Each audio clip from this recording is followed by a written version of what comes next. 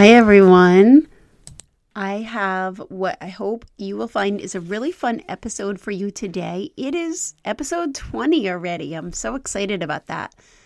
I am talking about a concept that I was reminded of in a recent training. It was such a good training, and the topic was reflective supervision, and it was a 2-part training. I loved it because it was very organized, structured. Some of my favorite things. It's right up my alley. The point of the training was to teach participants a process to help someone else to come to a solution for a problem. And there were very specific steps that you followed to get there. I will share those steps with you. And then there was one point that they made that really hit home to me and seemed like it would be so helpful in a lot of ways. And I will explain. But first, let me tell you the steps as I learned them of reflective supervision. Okay, so the first step is affirming, holding space, slowing down. It's really about acknowledging the person that you are working with, acknowledging that you really hear them. So in this specific training, it would be a person that you supervise, but it could be anyone that you are working with, helping your children, helping them to get their energy down, to get it all out, all of the details, to breathe, to slow down, and to acknowledge to them that it sounds like something is a problem, like it's a lot, like it sounds hard. Once you get there, step 2 is to broaden the story.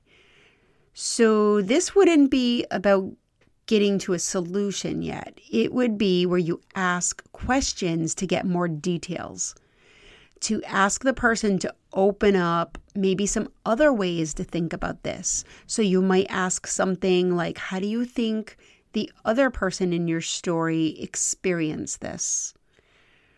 How did you feel when this happened? How do you imagine the other person felt? Or why do you think this happened?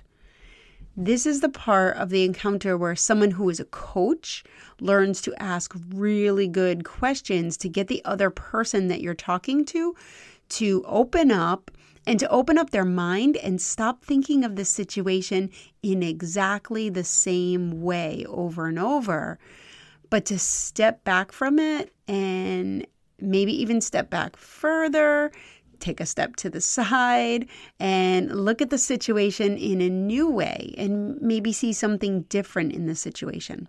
The broaden the story step can also clarify details to get them down to the actual facts. So that someone who comes to you and says that their coworker never talks to them, it ends up through this kind of questioning to turn into, well, what actually happened is that I said hello to them the other morning and they didn't say hello back. So then I talked to her less than normal because I thought she was mad at me. But in the end, she said hello back and I just didn't hear her and no one is actually really mad. So questioning what are all of the actual facts can get down to the heart of what the problem really is so that you don't work on this problem of my coworker doesn't talk to me when the problem really is I'm afraid that my coworker might not like me and I have feelings about that.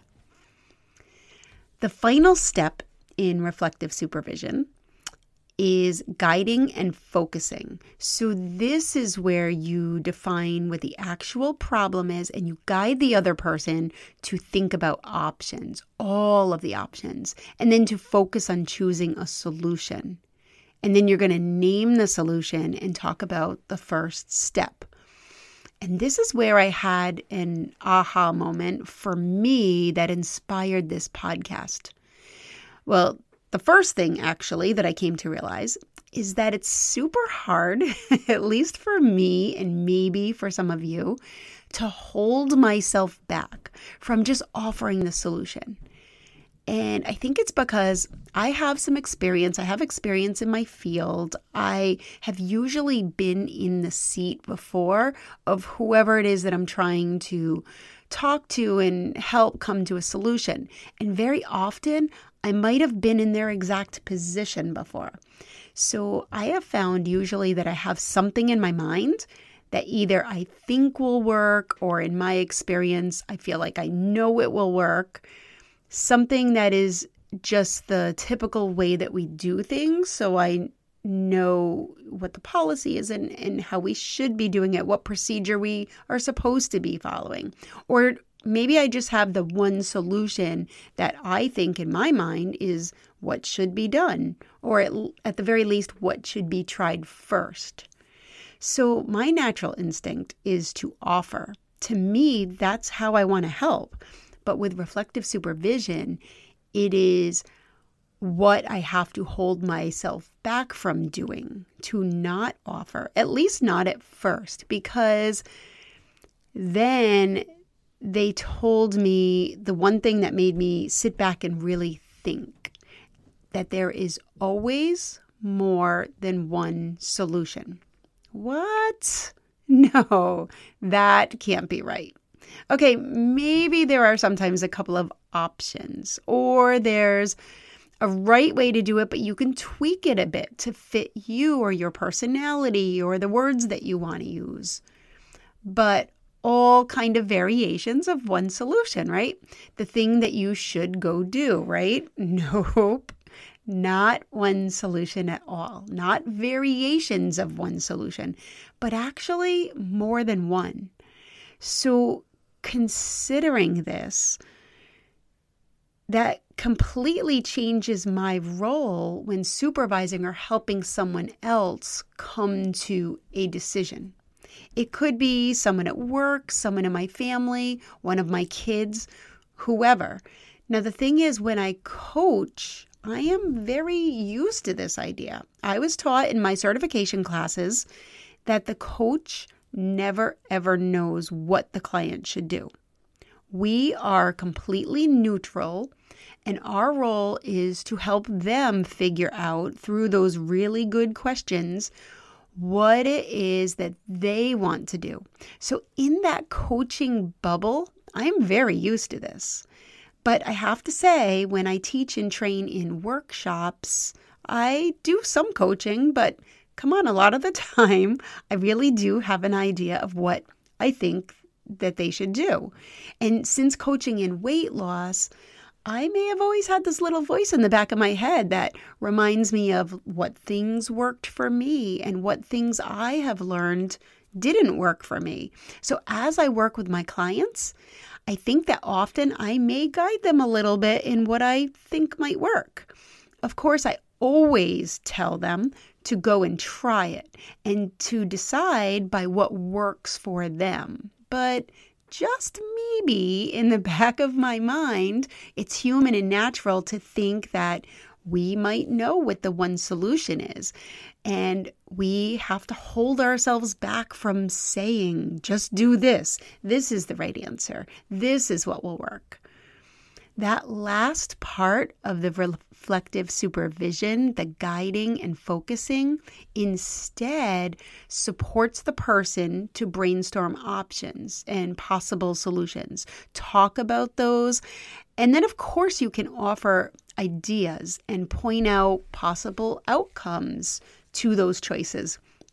And definitely, we can redirect when the person just wants to continue talking about the problem or why none of the options can possibly work. Sometimes you do have to guide the person back into solution mode because it can be human nature to want to stay in the problem. And then you allow that person to choose the option once you have the options laid out. To choose and then come up with a game plan, or at the very least, a first step. Now, of course, if the option is one that is not allowed or that you can't permit, whether it's by law or policy or by ethics or appropriateness, then if you are in a position that you're their supervisor, you can, of course, use your veto power and your guidance to get back to what the possible options are. But once you are there, then they choose which again can be a little bit more biting your tongue and holding yourself back from choosing one for them. We know that this works with children. You give 2 possible options and you let them choose. Both options must be okay for them to choose. It doesn't work if you offer 2 things and you really can only grant one of them, such as, do you want to leave with me from the grocery store or do you want to just sleep here all night? Those really are not 2 options. It also works for teenagers, for employees, that you have to keep within acceptable options when they can't choose just anything, but they can choose out of 2 or more acceptable things. It can even work with ourselves when we can't get ourselves to do something. Do I want the fruit or the popcorn for dessert, but I cannot choose the candy? What I would like you to do, and this is your homework here, so listen up, my friends. I really want you to take this part away with you. What I would like you to do is to open up to the idea that there is more than one solution.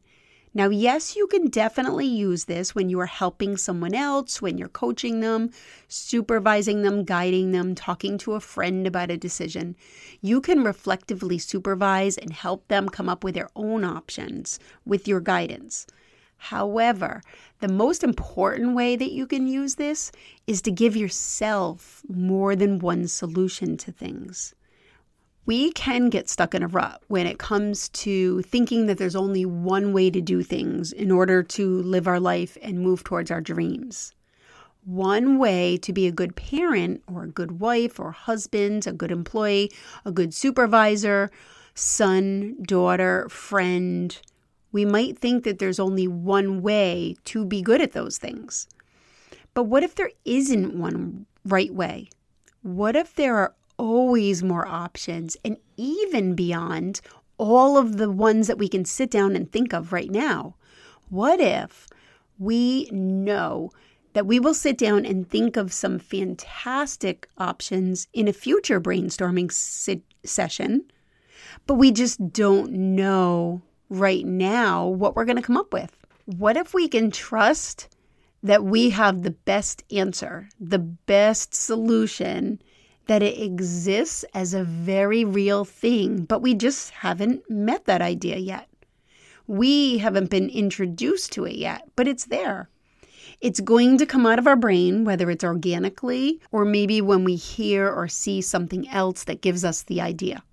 This is when we can learn to trust ourselves to find the answer, that the answer is coming. And if that solution doesn't work, it's not the only one. We can count on ourselves to come up with another solution to try.